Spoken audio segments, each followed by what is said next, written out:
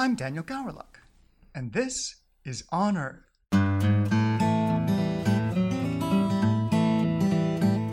On Earth is brought to you by the Pacific Museum of Earth. In this podcast, we aim to show what it's like to be an Earth, ocean, or atmospheric scientist. There's a lot of diversity under that umbrella, and not all of our scientists wear lab coats. Today on Earth, we're talking to Madison Mancusa.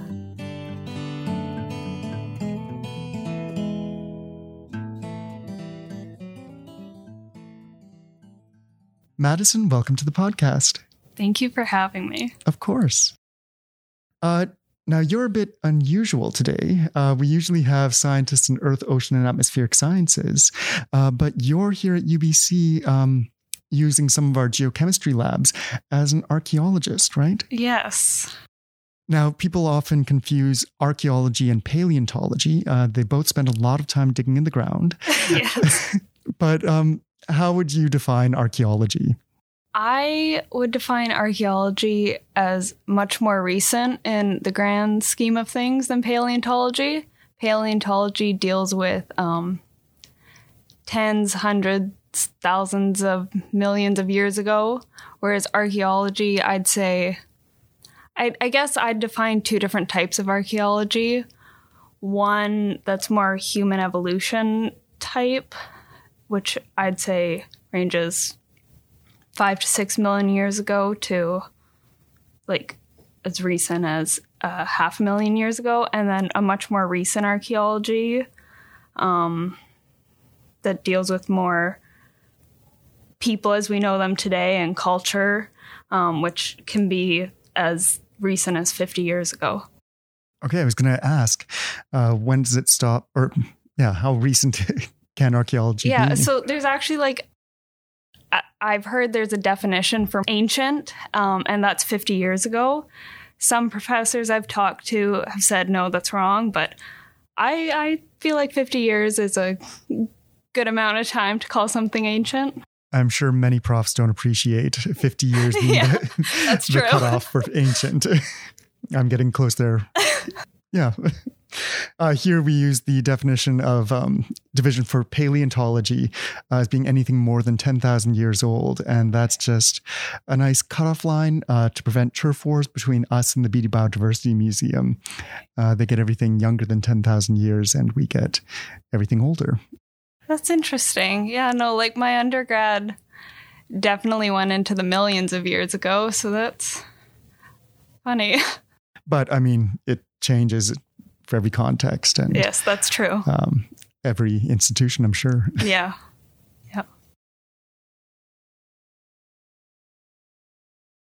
Yeah. So right now I'm doing my Master's of Archaeological Science at Lakehead University.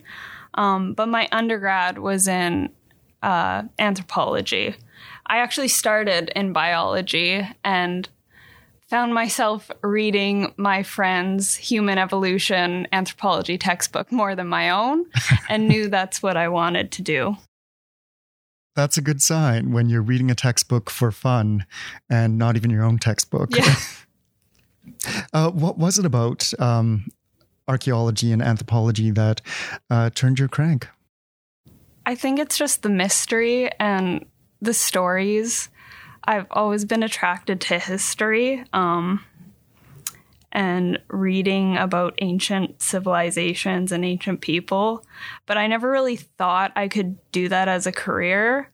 And then once I got to Lakehead and started seeing actual people in the field, and not just professors, we'd have guest speakers, I knew that I could at least try and do this as my career. Excellent. And it's not just a random mystery, it's the mystery of us. Yes. And where you and I come from. Yes. In your career, I mean, you're still a very fresh archaeologist, but have you made any discoveries that you'd care to share? Either discoveries that contribute to broader science or even just something that made you sit up and really take notice?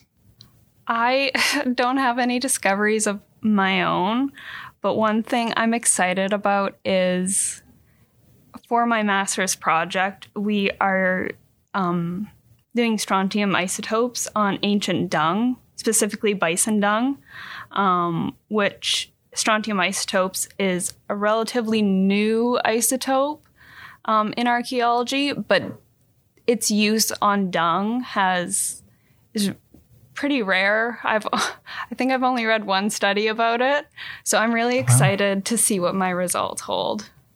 Why strontium? So strontium is used to track mobility and provenience. So the theory behind it is Earth's bedrock has strontium in it, which erodes into the soil, into plants, and then herbivores such as bison, which is what I study, eat those plants, and then they ingest the strontium. And from there, there's really no fractionation between the rock, the soil, the plants, the bison.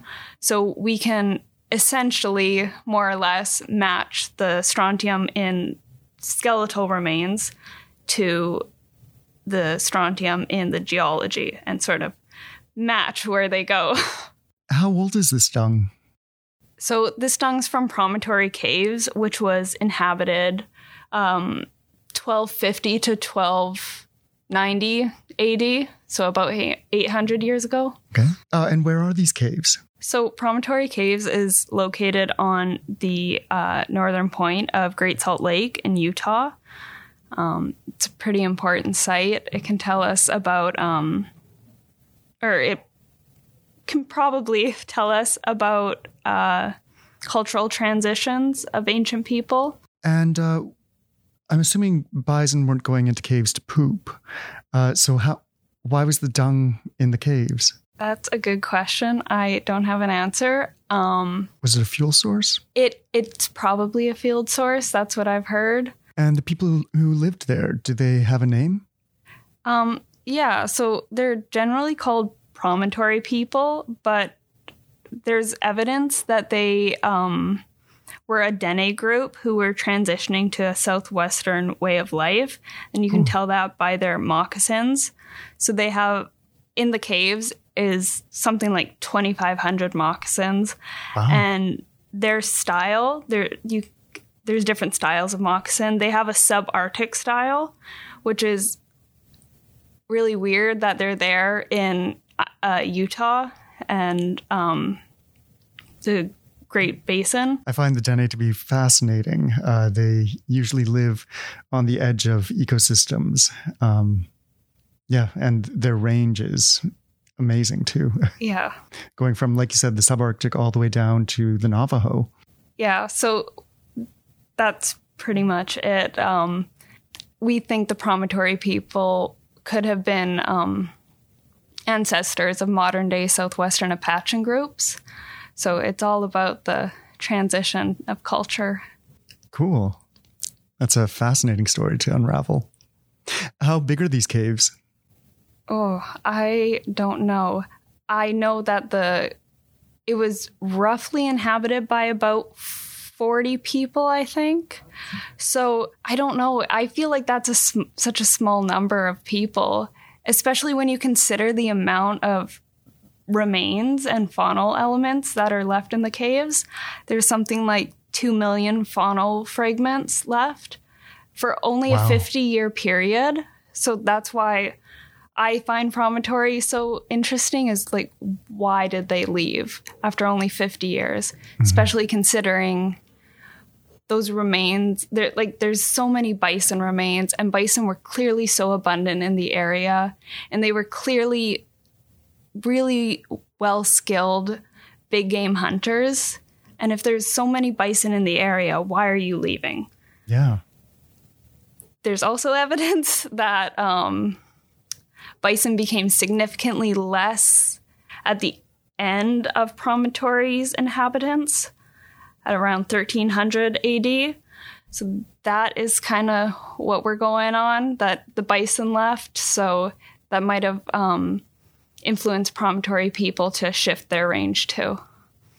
Is there an indication that they were a migratory population, or did they stay in one place, or do you know? Yeah, so I know that the caves were seasonally inhabited.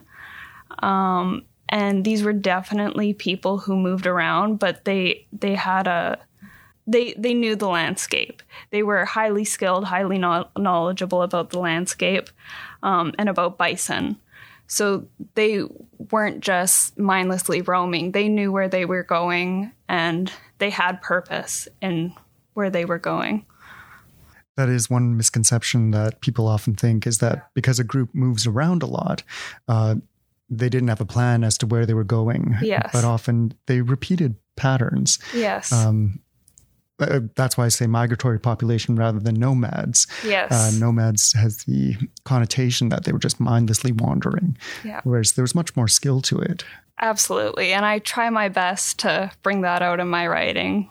Sometimes it's difficult to do that, though.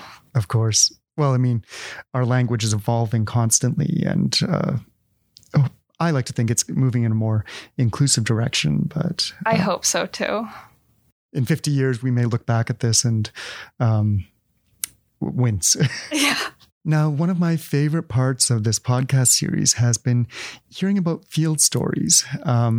You evidently do quite a lot of work in the field. I've personally never worked in the field, but it sounds like this amazing place where things happen, things go wrong. It is terribly frustrating for you and terribly enjoyable and comedic for me, sitting in the comfort of this museum. So I'm curious, do you have any field stories that you'd care to share?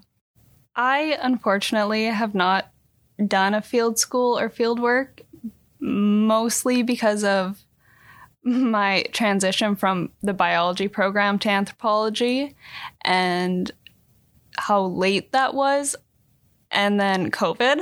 So I have not had that opportunity, unfortunately. But I do work in a laboratory in Thunder Bay. I'm a chemistry and microbiology analyst, and those instruments have a mind of their own. And I tell people that they have a mind of their own, and you can sense in the air when something's going wrong when you're having your lunch break. And I find those stories funny. Like, no one believes me that you can just sense it, but you definitely can. They definitely have a mind of their own. It's amazing. We treat machines as these impassionate automatons, but they do have moods. And they mood definitely swings. do. Yes. They have favorite people too. Oh, yeah. My editor for this podcast was just telling me how they followed the rules of, the software, and it glitched and ruined the entire interview. And now she's back at square one, having to completely re-edit an interview, not because of anything she did wrong, but because the software decided to throw a tantrum. Yeah. I can relate to that. I also find it amazing that we always think we know what archaeologists are, but you're an archaeologist who hasn't set foot in the field, and you work in a lab. This really throws the notion of Indiana Jones out the window. It's a very inaccurate representation of what real archaeology is. Yeah, I love archaeology because it's so diverse in the methods. I am definitely a person who loves to be in the lab. I probably would like field work, but right now the lab is where I feel at home, and I love running analyses, prepping materials. So I am definitely not your traditional archaeologist, I guess. Maybe I would have gone into archaeology if I'd known that that was an option. I hate being outdoors. I always say we've spent thousands of years building better buildings. Why would I then go and sleep in the woods? That's actually interesting, though, because, fieldwork tends to be outside, but I've read archaeological papers and books and whatnot about archaeology really indoors, and just like the culture of people, and not even ancient people, but like modern people interacting. Like there's stories there, and there's culture. The one thing they don't show about Indiana Jones is the lab work that you have to do once you bring it in. And those kinds of archaeologists who go out into the field are probably like our geologists. They over-collect, and then when it comes time to actually do the analysis, they're getting distracted by another field trip. And then when things like COVID hit, and they're forced to cancel all of those field trips, they've got a huge backlog of work to do that they should have been doing for years. Yeah. Many of our geologists say that they were, many of our scientists, I should say that they were actually kind of relieved to have to cancel a field season. Oh, yeah. Because they cleared the backlog. Or they attempted to clear the backlog. You can't actually do it. I'm curious, why do you do what you do? What are the real world applications of this research? Well, I guess the analytical side of me would say I'm growing the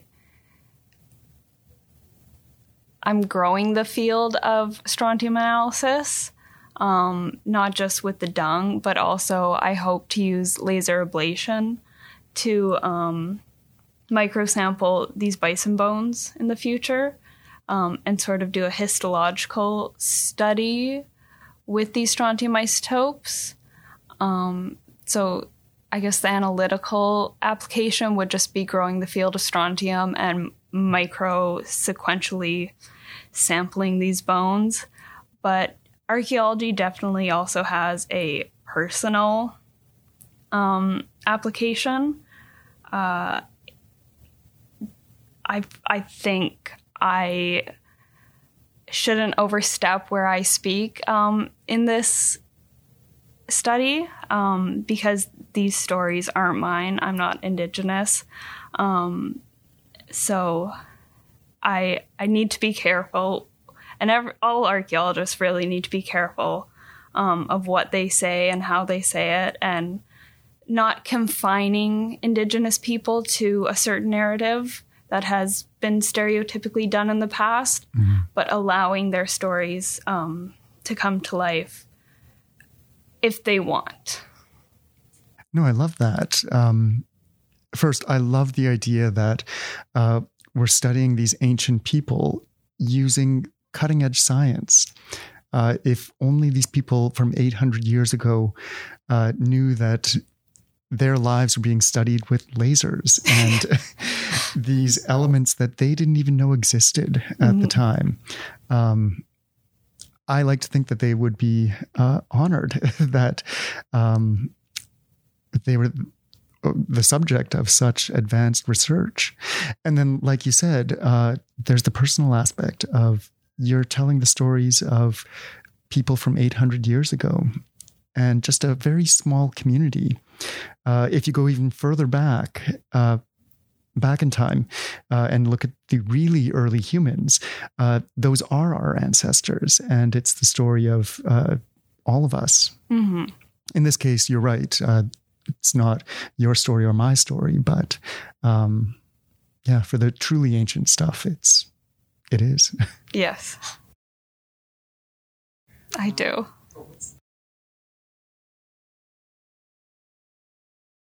Well, it's definitely not the writing. I don't know. I think just being in the lab is my favorite thing. Maybe if I couldn't pick the lab, I'd say finally making that breakthrough into something I've been working on for a few days or a few weeks, and finally seeing the light at the end of the tunnel, making connections to something I've been working on. Excellent. Now, of course, not everything is sunshine and roses. What's the worst or the most challenging part of your work? So normally in archaeology, I'd say you get what you get from the caves or from your site.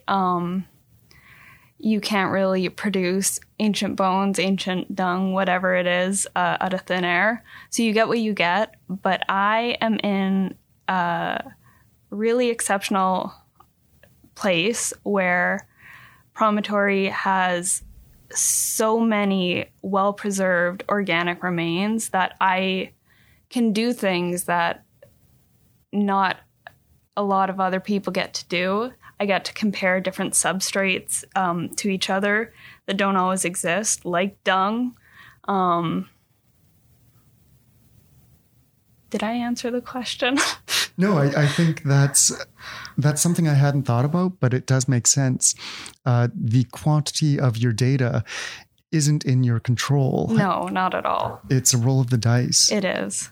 And like you said, you can't manufacture data inputs. And if you are, then you're not doing archaeology. Exactly. That's called fraud. Yeah. By the way, what is it about Promontory that's preserved these organic remains? Why haven't they rotted away? So they're caves, so they're pretty much protected from the elements. But I think also just the dryness of the caves has something to do with the preservation. My committee member asked me this, and I completely blanked, and I'm doing it again. No, that makes sense. Being sheltered and dry would essentially desiccate the remains, and that's a great preservation technique. Mm-hmm. I'm curious, do you identify as belonging to any underrepresented communities in the field of archaeology? And if so, has that impacted your studies or your career in any way? I do not really identify as an underrepresented community, but like as I've said, I think archaeology definitely needs to do better in their diversity or representing diversity, and even in the way they talk about certain people. We talk about archaeology like it's so black and white, like male, female. No, there's more than that. Yes. So I and we've talked about this in courses I've taken, but I think we have made some progress, but there's definitely a long way for archaeology to go. It's good to know that at least in the realm of gender, there are roughly an equal number of males and females. So that's good. But I'm sure just like with paleontology, I've heard the myth of the rugged male paleontologist going out and making an amazing discovery all by himself is inaccurate and not necessarily helpful. Yeah, I've been lucky. A lot of my colleagues, my supervisor, they're all female mostly. Oh, wow. Good. So I guess I'm lucky to have not been in that predicament, but I know it's real, and I'm just privileged in that sense, I guess. But I mean, the stereotype is also unhelpful because no one discovery is made by one single person. Exactly. And again, if it is, chances are that one person is bulldozing their way through a lot of nuanced scientific evidence, which really should be analyzed by a team. Mm-hmm. So the best science is done collaboratively. I agree, 100%. Speaking of which, do you find that archaeology is a really open and welcoming field, or is it more closed off and insular, or both? I have found, at least at my university, it's been very welcoming.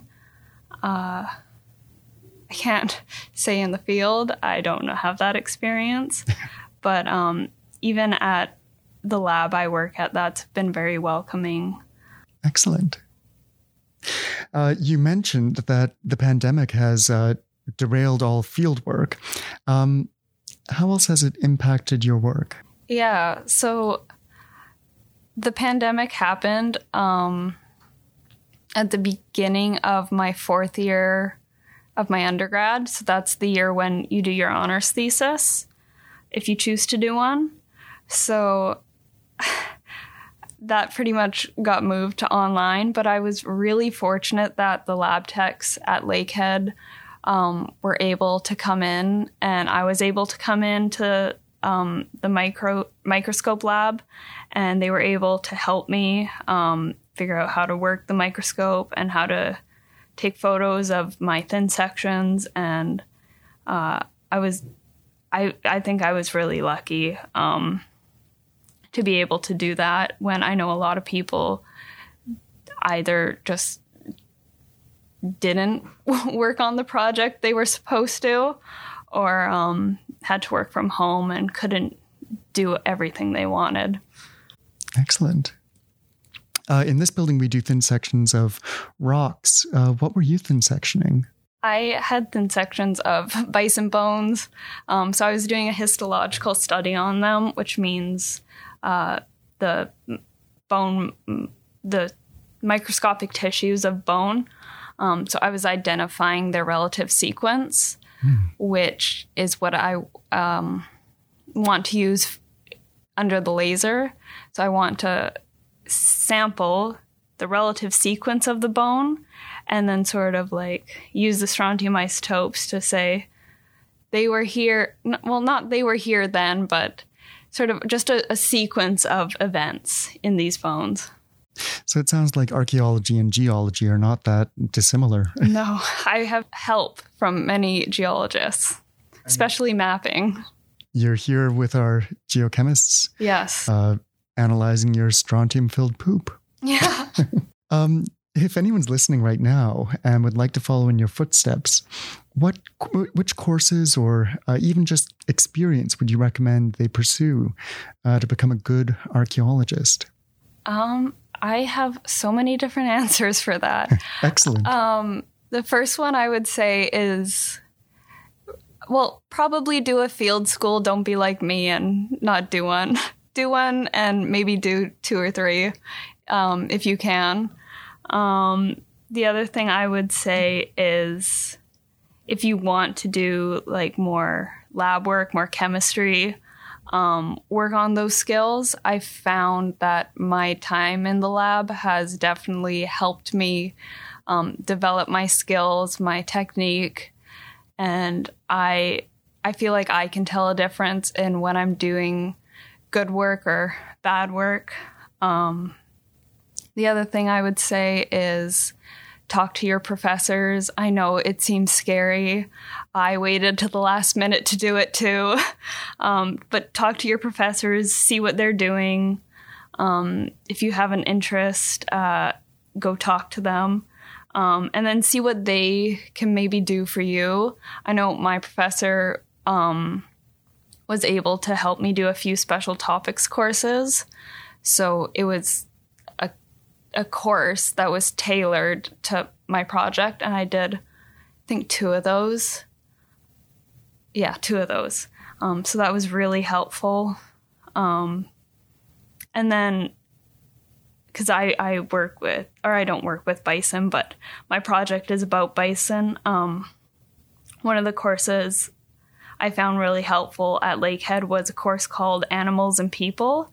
And so that course helped me realize the connection and the interaction between animals and people, and people are animals, and animals can or do show things that are we typically only describe as human.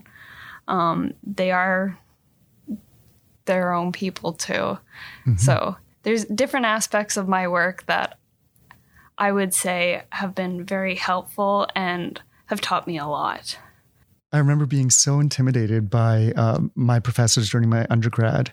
And when it came to the end of that experience, I had no idea how to go into grad school.